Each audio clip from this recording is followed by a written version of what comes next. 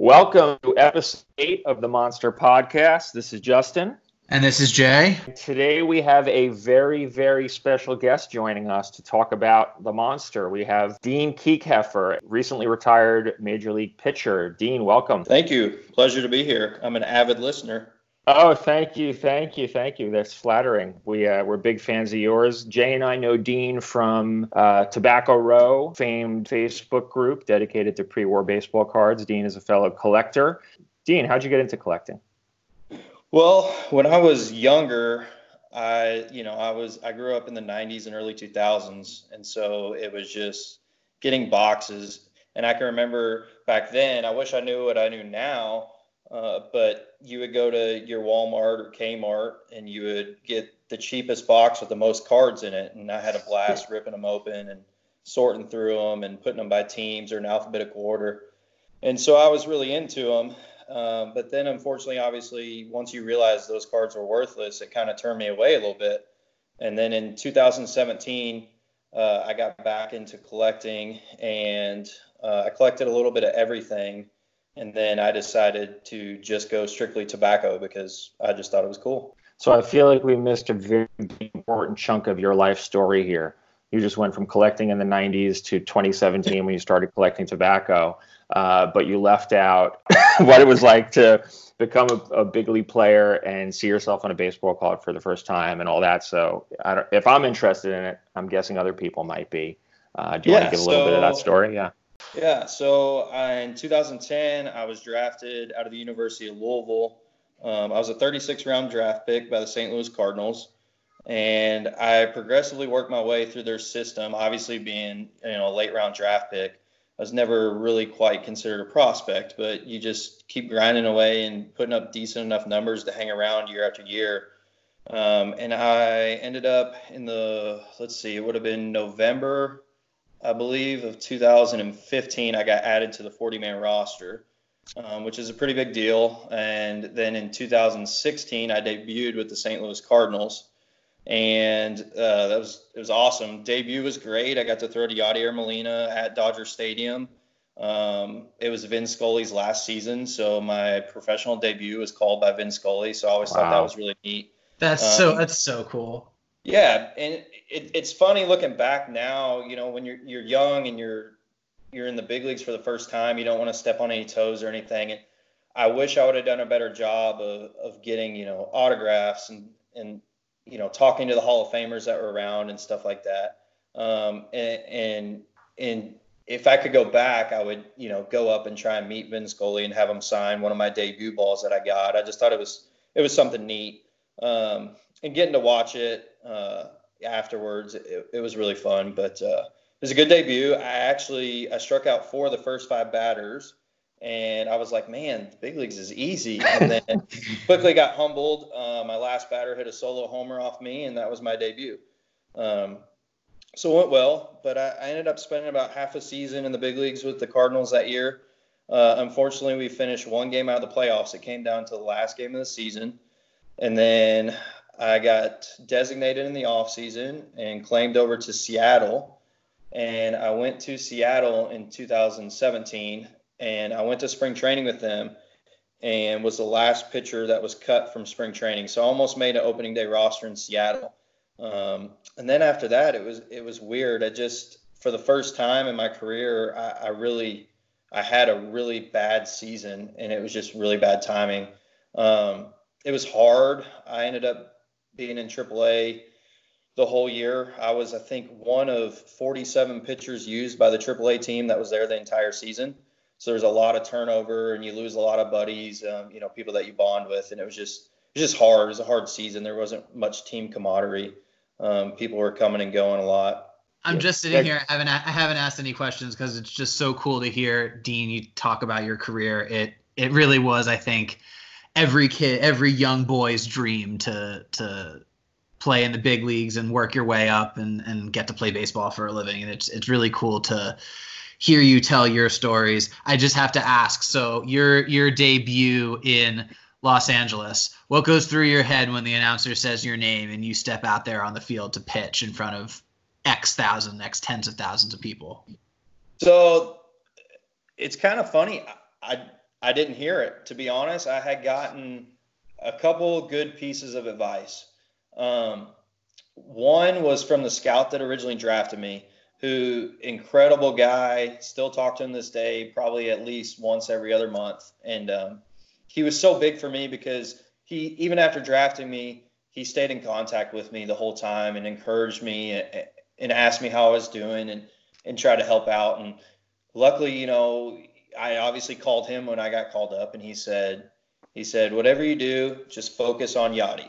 That's all you got to do. Just focus on Yachty. And the other piece of advice I got was just don't look up in the stands. When I got called up, we were in Omaha, Nebraska, and so I had to catch flights from Omaha, Nebraska to Arizona, and then Arizona to Los Angeles. So I was extremely excited, and I got my flight itinerary, and I was going to get in right around game time. And I was like, this is going to be fantastic. Well, I took my first flight from Omaha to Arizona, and when I got to my gate in Arizona for the flight going to LA, it was delayed. So I obviously got on my phone, contacted, and said, hey, my flight's delayed. And obviously the team looked into earlier flights and see if they could get me in time for game time. Well, unfortunately, all the other flights going to LA were leaving right around or just after what my flight had been delayed to. So I ended up staying on the same flight. And so by the time I got into the airport, the game was probably in, I'd say, the fourth inning or so. So I got my bags and got in a taxi. And of course, you're in LA, so LA traffic is a little bit insane. And so it took a while to get there. And so we get to Dodger Stadium, and I had been texted on where to go in. But I don't know if anybody listening to this has ever been to Dodger Stadium, but it's basically a circle around the whole stadium. And so it's dark, it's late, the game's going on, there's fans, there's cars everywhere, and I'm trying to figure out what gate to get in. So my taxi, we probably circled the stadium 3 or 4 times before finally I was like, just stop, pull over here. I'm going to go up to this security guy that's right outside of an entrance and be like, listen, this is what's going on. I actually had a baseball bag because I wouldn't say I look like a baseball player per se. Like, I'm kind of smaller. So I went up to the security guard and I told him, hey, I'm a player for the Cardinals. I just got called up. I need to know where to go. And luckily he was really nice. He ushered me into the stadium, passed me off to another security guard who actually put me on an elevator, and the elevator had fans on it. And so they had to drop off the fans first and then take me down to the bottom of the stadium where the locker room was. So by the time I finally get down in the locker room, obviously everybody's out at the game, so it's just kind of me and the clubbies and things like that. So I get dressed, and they show me how to walk to the bullpen, and I walk out to the bullpen, and it was the top of the 9th, and we were losing. So I got to see 3 outs on my first major league game. So then the next day was my actual debut. So the next day I actually was obviously there at the park for the whole day. So that was awesome. And then I debuted. And, like I said, luckily I had gotten that advice. Just focus in on Yadier Molina. Don't look up at the stands. And our pitching coach had said, just try to tell yourself to go incredibly slow in your delivery because everything's going to be moving so fast. And in the bullpen, everything's arm side up. Just all the butterflies are going through your stomach. You've worked for this your entire life. And so I got in and, I didn't hear them announce that I was pitching. I didn't hear anything. I left the bullpen gate and I did my jog straight to the mound and did not leave my eyes off Yadier Molina. And Yachty was at the mound and, extremely nice, and he said, I haven't caught you before. He had seen me from being in big league camp the previous 2 years. But he said, don't be afraid to shake. And I was like, I'm not shaking Yadier Molina, So the other side note to the story is my father-in-law is probably the biggest Yadier Molina fan in the world. And he threatened me that if I ever got to the big leagues and shook off Yadier Molina, that, he wouldn't like me anymore. So I have that going on in the back of my head too. Like, I can't shake off Yadier Molina, but the guy just told me, if you want to shake, shake. And I'm just like, all right, I'm not going to do it. But luckily I got that advice, and it's kind of funny. I go back and watch the video, and the first batter I faced was Jock Peterson, and I struck him out. And the ball, they throw the ball around the infield, and I think it's probably Matt Carpenter's playing third base. And you can see on the video I'm so zoned in that I'm just locked in on Matt Carpenter throwing me the ball back. And he obviously tosses it into the dugout because they keep your first strikeout ball. And in my head, I'm just like, what? Why didn't he throw me the ball back? And then I'm like, oh, yeah, that was my first big league strikeout. But then I went back and I tried to focus on Yadier Molina. And obviously I ended up almost shaking, but I didn't. So I told my father-in-law I didn't shake. You can watch it on TV. But I ended up facing Scott Kazmir, who was the opposing pitcher that night. And he was pitching really well, so he was pitching deep in the game. And I don't know, it might have been a 1-2 count or 2-2, and Yadier Molina called a slider. And Scott Kazmir hit left-handed, so it was left on left. And so I decided, he was mostly an AL pitcher. I don't think he's known for his hitting per se, and it's the opposing pitcher. Like, I just want to challenge the fastball. Like, I don't want to leave a slider that ends up running into him, or, it's slower, maybe puts a better swing on it. So I just sat and stared, because literally in my head the whole time I'm thinking, I can't shake off Yadier Molina, but I can't shake him off, but I don't want to throw a slider here, but I can't shake him off. And I sat so long that he switched to fastball, so I didn't have to shake him off. But I ended up striking out Kazmir with a fastball, so I was happy with that. And also lucky that Yadier Molina knows a thing or two about calling pitches. Oh my gosh, yes, yeah. I mean, I didn't have to shake him off. That was the only time where I literally stared in and was like, I really don't want to throw this pitch right now. But it's honestly, it was great, because as a young pitcher, it kind of takes one less thing that you have to think about out of the picture. It's like, I know Yachty knows all these hitters. He's been around a long time. He's the best in the game. And I know that he studies all the film, and he does so much behind the scenes work that people don't even realize. And so you just trust him, and it makes it easier to where you really don't have to think, oh, what should I throw next? It's, oh, whatever Yachty puts down, I'm convicted with that. After 2017, I for the first time in my career, was a free agent. I was a minor league free agent, and I signed with Cincinnati. AAA for Cincinnati's in Louisville. I live about 30 minutes outside the city, so I was like, this is fantastic. I signed with Cincinnati, and I ended up going there and getting sent back to AA for the first time in a while. And it was interesting, to say the least, because I was counting on, living at home and being in AAA, because I had been in AAA or the big leagues basically the last 4 years. But I actually enjoyed it, because I had decided after 17, and I didn't have a great season, that from then on, it was all going to be about fun. I had made it to the big leagues, and I always said coming up, if I got one out in the big leagues, I would be happy. And sometimes it's hard when you get to the big leagues and you want to stay there, obviously. And in 2017, I didn't live by what I said I wanted to live by, and I let kind of that pressure build. So 2018 was awesome, because I ended up figuring out, I love baseball and I want it to be fun, and I've gotten it out in the big leagues. So, I can forever call myself a big leaguer, which is a huge accomplishment.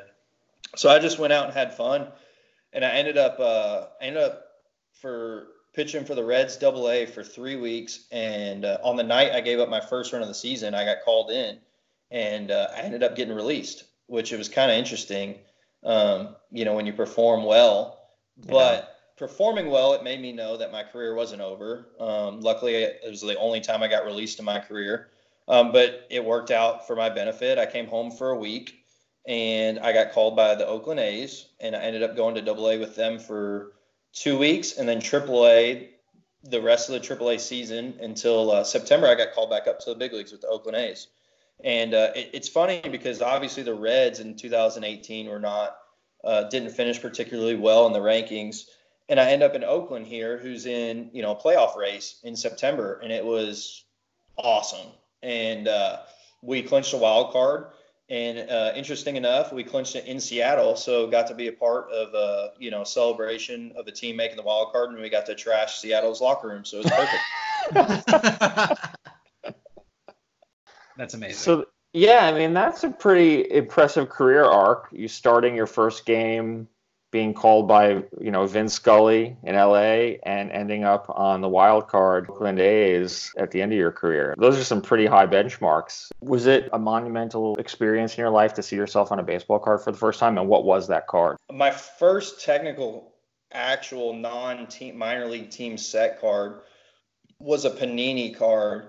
I had been in AAA in 2014, and my agent called me and said, "Hey, Panini wants to make a card of you, and this is how much money they'll give you for you to sign." And I was like, "Man, somebody's going to pay me to make a card of myself. Like, this sounds amazing." And so I said, "Absolutely." Like, I didn't care. I would have done it for free. And so they sent stickers, and I signed all the stickers, and they got put on the cards. And the Panini card was really cool. And it came out actually, I think, probably about a year and a half before I was even in the big leagues. But the coolest one was after that 2016 season, when I had some big league time with the Cardinals. I was at home, and I actually got a letter in the mail, and I didn't know who it was from. And back then I wasn't, actively buying. I wasn't even buying any cards at that time. So I didn't know who the mail was from. So I opened it up, and it was a Major League Baseball card of myself. And it was in the 2016 Topps Updates and Highlights, I believe. So it's the set that comes out after the season. I guess it usually features, all-star cards and guys that got traded during the year and some rookies that have been up that they hadn't made a card of yet. And I was lucky enough to be one of them. And so I actually had no idea I was in the set until I got this card in the mail that was from a fan just asking me to sign it.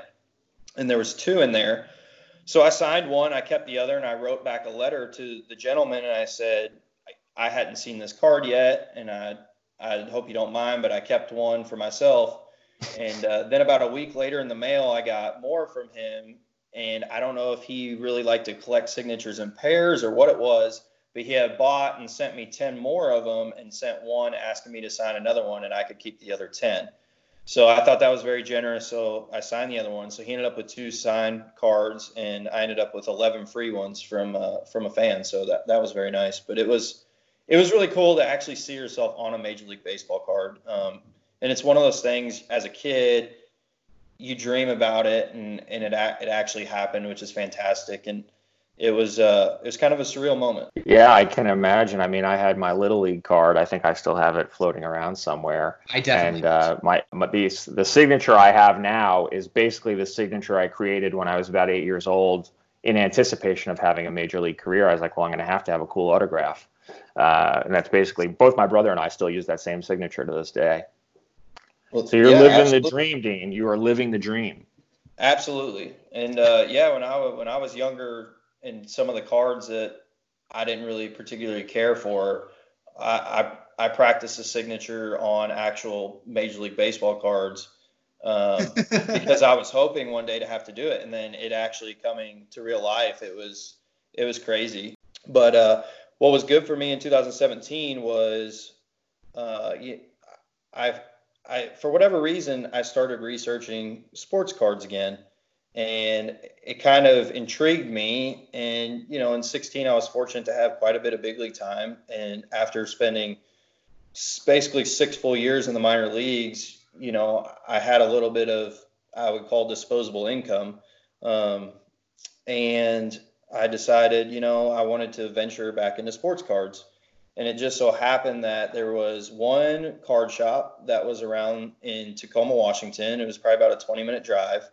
And I ended up driving there one day, and the guy was really nice, good shop, but you could tell he didn't get much foot traffic. And we created kind of a bond, and we talked about cards and sports and everything in between. And ended up he had 2 tobacco cards that I ended up buying off of him.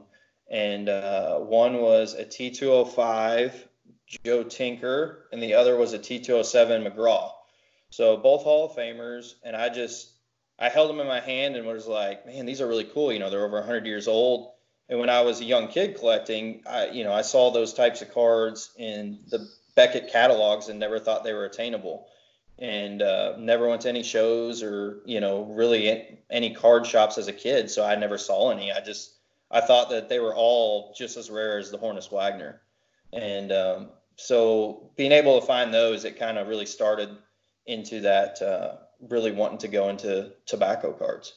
And now that you've retired, you have plenty of time to build 2 binder sets of T206s. All right, let's talk about the cards. Well, I'll stop being a fanboy. We can talk about the cards. For folks who listen, we went in episode 4. We went over what we called the blueprint for building the monster, and that was how to build a T206 set for $25,000, which is on the, for most people on the low end in terms of getting a nice looking set with decent looking cards that are intact. Dean does things a little differently though. You want to talk a little bit about how you collect, Dean, and why you started doing this? Yeah, absolutely. So originally when I got into tobacco cards, I wanted the big guys. Those were only the guys that I started to collect, was the big time Hall of Famers. And I got to thinking, I thought, the big 16 is probably better bang for your buck. Down the road, a Cobb is going to grow a lot more in value than, a common card. And so originally I just want as many as the big 16 as I can get, probably in that, authentic to 2 range. Well, then I ended up with a Christy Mathewson that was somehow graded as an authentic, but I mean, it was 3/4 of a card. It was, really ugly, but it was cheap enough that I was like, big 16, I'll buy it. And so I got to looking at this card and I was just like, this would be a perfect card for a binder. And around that time, like the binders had kind of gotten popular. And then I got to thinking, I know as a kid, I didn't think these were attainable. And I have 2 young boys. My oldest just turned 4 and my youngest is 2.5. And so I wanted them to enjoy, baseball cards and card shows if they want to. But I figured they would enjoy it more if there was a binder to flip through or a card that they could take out that I wasn't scared, oh no, don't bend it, don't rip it in half. And I didn't think they would get that effect with cards that were encased in holders. And so I decided that I was going to do 2 binder beaters, as we like to call them, and 1 for each of my sons. And so I started off doing the binder beater, and I kind of broke it down, and I found out that it was probably going to cost, around $15,000 to $20,000. But then I decided, you know what? I want my kids to hold it. I don't want them to worry about trashing it. So I wanted to go after the nastiest cards I could find. And so it kind of set off jokingly with a lot of members in the group of, what a Dean card is. And it's, ripped in half, 3/4 of a card, drawn on, taped. It doesn't matter. Anything goes. Heavily creased. If you can see a little bit of the card, it's good. And so I just decided to get them as cheap as possible. So kind of my rule of thumb is I try to stay for commons around $10. Some you can get for less. I would say 10 is usually the bottom dollar that most people will sell them for. Occasionally I can get it down to $7 or $8, but not very often. It's got to be really bad. And then for the short prints, I try to stay around 15 for obviously the guys that are kind of lesser short prints, like a Lindemann, Kiekhefer, guys like that. And there's some exceptions, like Titus, or seems like Dummy Taylor gets a little bit more money, commands a little bit higher of a dollar for his cards. So some of the commons, there's some exceptions to every rules. So for those type of short prints, I try to stay around $15. For the Southern Leaguers, I love to be at $40 or under. And I will find Southern Leaguers are by far the toughest for a beater binder, because they're already kind of scarce, but it's hard to find them for the price you want and in really bad enough condition that they're under $40. So that's where I've struggled the most is with the Southern Leaguers. Not even the Hall of Famers. Like Hall of Famers are pretty easy to get. And then the Hall of Famers, I tried to stay under $50 if it was, more of your tier 1, tier 2 guys. And then obviously your Cobbs and the big guys and even some of the tier 3s like a Walsh, I would say, Eddie Collins, guys like that. You're probably more around the $75 range. And then, Cobbs and Youngs and Johnsons and the big guys are kind of what you can get. Probably one of my favorite cards, I ended up with a Cobb bat on that is just the bottom half of the card. So it saved me a bunch of money in my binder because I don't remember exactly, but it's probably somewhere around $150, which people are like, that's insane. You paid $150 for half of a Cobb. But I'm like, well, what's insane is I already got lucky, found a really cheap one for around $450. So I'm like, it saved me $300. Yeah. And that's just kind of how I think. Like, I'm all about downgrading. Most people are about upgrading, but downgrading's huge for me. What is the smallest amount of a card you will consider a card? So a half, obviously, the half Cobb makes it in. How much less of a card would you accept for the binder? Oh, man. Are you thinking about my Demet that I sold you? Do you still have that card? It's about one small speck of color, and the rest of it is missing paper. So you found that Demet. You sold it to me, and then that went to Dean. Yeah, so we kept that one in the family. Yeah. So I do have the Demet New York. It's kind of funny. I don't have Demet. That's the only Demet I have. I've never owned another one. For whatever reason, he's been harder to find, so I don't even have him in binder 2 yet. But that Demet is actually technically it's a full card. It's just paper loss, the whole card, other than his name, basically. And I mean, it would be even better if it was a Demet St. Louis. Because also I guess I should say for money wise, I decided that I was going to build it to 518. So I wasn't going to include Demet and O'Hara with the St. Louis polar bear variations. And the only reason I decided was, no offense to Demet and O'Hara, but I didn't want to drop, Cobb money on guys that didn't have Cobb careers. So don't get me wrong. If I find one that, is completely trashed and the price is right, like I'll get them and I'll add it to the binder, same with Plank or something, somehow you stumble upon some, 1/4 of a Plank maybe. But going back to your question, I would say about half of the card is where I'm at. I don't think I have any in there that you would technically say. I probably have maybe 2 that you would say are less than half of a card. And one was actually, I think it was a Fred Clark batting that I got for you, and it also has a skim back, so it's really nasty. I think listening to the way Dean's collecting here, I think it's a really awesome example just to show everyone that they can build the set exactly the way they want to, the way that fits with their collecting interest, with their ability to share it with family, with a budget, and finding the way that intersects and then, proceeding along a project is a really, really awesome way to collect. Right. And that's the thing is, I have 2 sons and I want to treat them as equally as possible. And, I got to thinking, and it's like, if I do one binder, I hope I'm able to keep it throughout my life. And I hope that they like it. And if they like it, what are they going to have to do? They're going to have to split up a binder. So my thought was, instead of doing a pretty nice binder for, I think that your blueprint is really good. I think you have your commons at about $20 to $25. I think it was 18. Okay. 18. Ballpark. Yeah. Cause I think you can find like really pretty nice commons for right around that $20 range. And so, but I was thinking, what if I could do 2 binders for the price of that? And then they each have one. And like I said, I have pictures of my kids holding that half of Cobb. Like how many 4 and 2.5-year-olds have held a Ty Cobb baseball card that was original? I don't know many unless it's encased. And I don't have to worry about it. And I have a blast. My youngest will flip through them in the binder. He probably shows more interest than my oldest. And every card he points to and he says, oops, because they all have problems on them. And I just want to So he calls it the oops binder. And he knows that his is blue because blue is his favorite color. So his is incomplete. I'm about 60 away from his, and I did get to the 518 in the first one. And so I just decided I wanted to do them as cheap as possible so I could try and actually have 2 complete sets. Some will argue they're not complete because half cards are only half of a card. So it probably only took me like 318 cards to complete 518, I guess.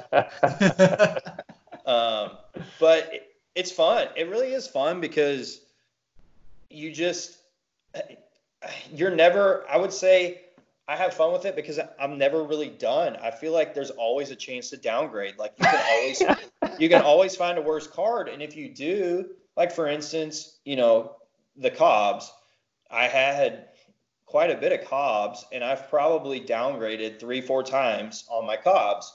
And so, like I said, I'm not a seller per se, but if I downgrade, then, I'll sell the others. And usually I try to break even. Sometimes I lose a couple bucks, but hopefully it helps out somebody else's collection. Like I really don't make money per se, but when I downgrade, it saves me money on my binder. So I guess that's the way I look at saving myself money.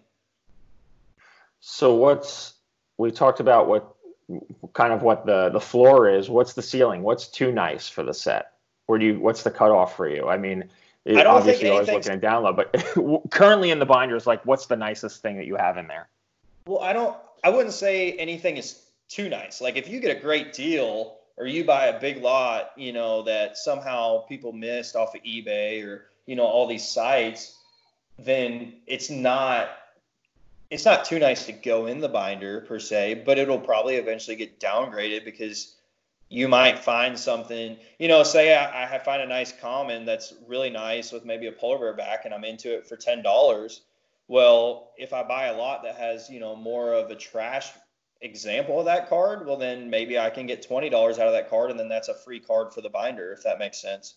Yeah. I don't count it as free, but, you actually made a little bit of that income. So it's not more money out of your pocket, if that per se makes sense. I wouldn't say anything's too nice. Probably some of the nicest stuff I have in the binder has got to be, there's maybe like 10 commons that are, they measure right. There's really not much wrong with them. Some of them might have a decent back. And I just got lucky that they came in a group or that somebody was selling it and I saw it and it was, pretty cheap. So I jumped on it. Yeah. I mean, I think a couple of no oops cards. Yeah. There's a couple. I would say binder 1 now is basically everything is insanely bad, which is great because I mean, like I said, originally it kind of got on as a little bit of a challenge in a game between myself and another member, like who could create the worst binder. But he kind of went off in a different direction because I think he saw some of the stuff I was buying and was like, I wouldn't even touch that. So I would like to call myself, I'm kind of like a rescue guy too, like people can bring these nasty cards to me and I'll rescue them and give them life. Yeah. I think this is great because, collecting this way also removes barriers to entry to people who, $20 for a comment is a lot when you need 500 of them. So it adds up very, very quickly. Yeah, go ahead. No, it definitely adds up quickly, and even $10 a common adds up quickly. But you can hopefully get double. But if you think about it, like when I was a kid, and prices were probably even cheaper back then. If you could have told me I could get a T206 for $10, I would have been like, "This is amazing."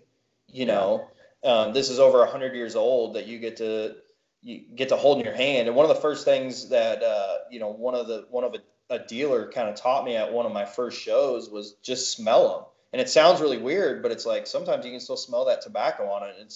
It's interesting, to hold something that is that old in your hand. But then like the cards I collect, I feel like all of the cards probably have a story, but the cards I collect, I feel like have exchanged hands probably way more times than ones that look nice, if that makes sense. Like how many people have owned this card before me and have enjoyed it and passed it on? Yeah. And I think that's a point I've definitely made, and I think Jay and I have talked about that on previous episodes. The history of the cards is so intriguing. I actually had the same experience. I was in the early 90s. I was, I think 12 or 13. I went to Cooperstown for the first time and went into a shop, and they had a Cy Barger common for $10 with a Piedmont back. And I bought it, and I couldn't believe I was getting a card from the Honus, the way I looked at it at the time, the Honus Wagner set, and I could get in there for $10. And that's what started all of this for me, was just how exciting it was to be a part of that history, and then starting to build the set from there. And it was years until I actually did it. In terms of practical questions for people who want to do this, number one, really basic, what type of binder pages are you using? And number two, where are you finding these cards to buy? Oh man, now I'm just creating my competition. You can be general for the public benefit. Yeah. I guess I'm almost done with binder 2. I don't know if I'm crazy enough to start binder 3. Well, I guess your first question was what binder pages do I use? I use the 20 on a sheet. It's the 20 pages. I've seen the 15. I will say I think that the 15 holds them in better. I don't like the look as much, but if you're building a nicer set and you worry about the tops of the cards getting dinged or them sliding, I'd probably go with the 15 per page. The 20, I like the look better. For me, I always joke with people, they can definitely send my mail PWE, because if it gets run over by a truck, it'll just make it even worse looking, which is great for my binder. So if some of the tops are sticking out and I flip a page and a little, flake goes missing off the card, I don't cry over it. So those are the pages. I don't even know, Jay probably knows better what the actual brands are if he wants to say what those are for listeners. Because like I said, it was all made for me, which I was lucky and fortunate about. I'm actually not certain, but we could definitely post some links. I think for collectors who are listening, it's just a question of, do you want to use the 15 pocket pages or the 20 pocket pages, 5x3 or 5x4? And what Dean is saying, on the 5x4, the pocket is a little bit narrow. So if you get a card that's really tall, it sticks out like a millimeter or two. And then on the 15 pocket pages, the wells are sort of really deep, but then the cards look a little bit like they're floating. I use the 15 pocket pages, and then I just sort of try to line them all up, but there's a lot of random wasted space, I would say. Yeah. Jay, you're also building a binder, not as much a beater one, but so you're using that just because it's easier to have access to and looks pretty, right? In some other format that other people can. I do as well. I think I was definitely a part of the wave of binder interest. My approach has generally been to try to find cards that look really nice, but might have, a corner crease or some sort of imperfection. So something in the 2 but looks better range. And then I built that into a binder, and I think it makes it really visually appealing. But unlike Dean, I definitely could not give my binder to anyone under the age of, say, driving, out of fear that they might destroy it.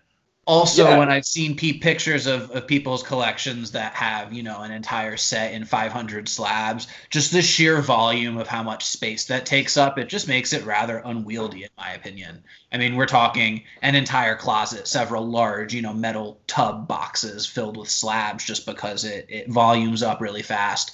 Being able to scan through a binder and turn the pages, I think, is sort of that really nice connection to childhood, when you would just flip through cards, you would assemble pages, you had sets and would put them in pages, and it's really, really visually appealing. Right, absolutely. And that's what, I would say, for me, when I first started and I was just kind of buying the big boys of the set and they were all graded, like I would get them in and I'd be excited when I opened the mail, but then I'd, put them in a box and put them in my safe, and it would be like, I didn't go up and look at them, and now I have binders, and, I can open up the binders and flip through and see all these cards, and it just brings you back to your childhood. Like, I know when I was a kid, I had a binder and I would put them in the sleeves, and I would always take them out and change like team's name. Whatever. Oh, same thing. Right. But for the T206, I'm huge alphabetically, but you can do it any way you want. It's easier for me to put them in, and, I don't know. The teams are just, there's so many different teams in the set, and some teams only have, a couple players. And so I don't want to have a whole page just of those players, but then I don't want the same teams different teams on the same page. But yeah, I think exactly what you're saying, and it's the same for me. Like since I've started these binders, like I flip through them probably at least 3 times a week, and in the past I might have opened up my safe and looked at graded stuff, every couple months. So I think that's exactly right. And I can say, similar things. I think the binder just makes it much more attainable. The cards are literally at your hand's reach. It's easy to find certain things. You just, you flip through pages and find what you're looking for. You can also take them out and look at different nuances. I know we have people that collect back stamps. There's a lot of cards, especially in my line, have writing on them. Sometimes you can decipher. A lot of people like to put the position of the player on there, or maybe if they were traded. I have some cards where the name on the bottom's missing, and people have tried to write it on there. I bought is it Shikati? Instead of the C in his first name, it looks like they put a P, so it reads like Picotti instead of Shikati. So it's just little things like that sometimes when they're in a slab, you might not be able to see the little nuances that are on the card. And to me, that just continues to tell the history of it and the type of people that owned it. Like I would imagine the people that put positions or stats and things like that on it were people that followed along in the box scores, and back then they probably only had box scores in the newspaper, I don't know, every so often. Theoretically, if you're collecting something, it's because you enjoy it. And I know I personally like, if I have a collection, I want to enjoy it. And part of enjoying it is actually, touching it, feeling it, seeing it, not, grabbing it and putting it away. And I understand, don't get me wrong, like investment, like a lot of these cards are big time investments, and that's not a wrong way to do any of it. There's no wrong way, which is so nice about, sports cards and collecting, especially like the T206. But for me, like I said, like, yes, I sell cards, but usually it's, the ones that I've downgraded, but I just try to get my money back out of them, so I'm not losing money. But at the same time, helping out somebody else's binder. And I will kind of segue that into finally answering your question. And so I can have competition. I would say I'm probably about mostly 50-50 on tobacco, buying off of Tobacco Row from fellow members and eBay. I have not ventured into any auction houses. I'm not very good at math, and I don't want to have to sit there and calculate what the buyer's premium is and the shipping cost and if you place a bid at this time, well, then there's extended bidding. It would just make my head go crazy. And most of the time, the stuff in the auctions is all really nice and expensive stuff anyways. Yeah. So it's not usually a place for me. I know Jay's helped me out a ton. He kind of knows what I like to pay, and I like to bust him up even a little bit more. I think recently I got a lot for $8 a card on him. So I definitely won that negotiation. But I think he's won some in the past on me. Dean beats me up. But with that being said, I buy them and I put them in the binder and I take them. But the cards that I like the least in my binders are the ones that have the 3 sides trimmed off of. Because the cards look nice. They're just cut, I would rather have a card that's super wrinkled in a full card, or a little bit of paper missing or paper add, than the card that has 3 of the borders trimmed off, so it's just their name in the picture with the color. I don't know. I still like them, and I still put them in the binder, but that's probably my least likable cards in the binder. But yeah, and then eBay, I'm like anybody else. I spend way too much time on there scouring through. I will say I've gotten extremely lucky on finding some pretty big lots of cards that weren't so nice. I've been fortunate to buy like a big lot, and then the seller email me and say, hey, I got these ones and they're even worse. Would you be interested? And I'm like, absolutely. I think for buying, so this is like some of it's luck on keeping the price down, but for binder 1, I bought a massive lot on eBay, and they were all okay, but they had front paper loss. They had been wet and stuck together. Not an issue for me. So I get an email later from the seller and says, hey, I have these, 10 others, and they're just a little bit worse. And he sends them to me. If you'd be interested, I'll send you pictures. And I'm like, absolutely. And so in the picture was a Lundgren Chicago, which is a really hard short print. And unfortunately, it wasn't a Piedmont 350. It was a Piedmont 150. So it wasn't even an Elite 11, which would have been insane. But he sold me this lot of 10 cards, which had a Lundgren Chicago and a McGraw finger pointing in the air, which you couldn't see his face, but you could see the picture or the finger and his name. I think there was a Kling portrait in there too, and it was a EPDG back, and he sold them to me for $7 a card. So, sometimes you just get lucky. Some really like the half cob was an eBay buy. And you just get lucky that sometimes those things get posted and you're able to be the highest bidder. I do go to shows. I will say I go when I can. We have a local one. Unfortunately, the gentleman that had tobacco passed away. So now you're lucky if there's maybe 10 T206 cards in the room. I did go to the Philly show this year. And because I went, Jay decided not to go because he knew I was going to be there. So he was like, I'm not making it. I can't see this guy face to face. He'll beat me up too much on prices. But I made a trip to the Philly show. And so going to the Philly show was awesome. And it's kind of funny. I ended up with a corner missing green cob and a ripped in half Mathewson portrait. So there was lots of good cards up there for me. And the Philly show is the biggest show I'd ever been to. And I absolutely loved it. And I hope to get to the national one day. But we'll see. Let's hope there's a national again. Right. So, I was going to try and make it this year if I could. But, with everything going on, we'll see when another card show even comes up. I know I think it was one that, kind of did it off of their Facebook. I thought that was an interesting idea. But, I love going to the card shows because you never know what you're going to find. Every once in a while, you'll get lucky. And when I was in AAA with the A's, we played in Nashville. And Nashville had, I want to say it was twice a month show. And I ended up going. And there was a gentleman there that had some T206, some older stuff. And I will say, other than my T206 binders and a handful of other graded T206 cards, the only other non-T206 stuff I have, one is a complete 1888 RNS artistic set, and the other is now a complete 1888 scrap set, which that was very difficult to do. I don't know why I gave myself that headache, but the last one's being graded at SGC. And all those are so old that I just wanted to have them all graded by SGC. But I met a dealer, a gentleman there in Nashville, and that's where I bought the 1888 RNS Artistics. And the only reason I bought them was because it was the complete set, and they were all super nice. Like some of them came back sevens, which to be that old was incredible to me. But it was fortunate because I, struck up a conversation with him. I purchased those off of him, and I ended up getting his email through it.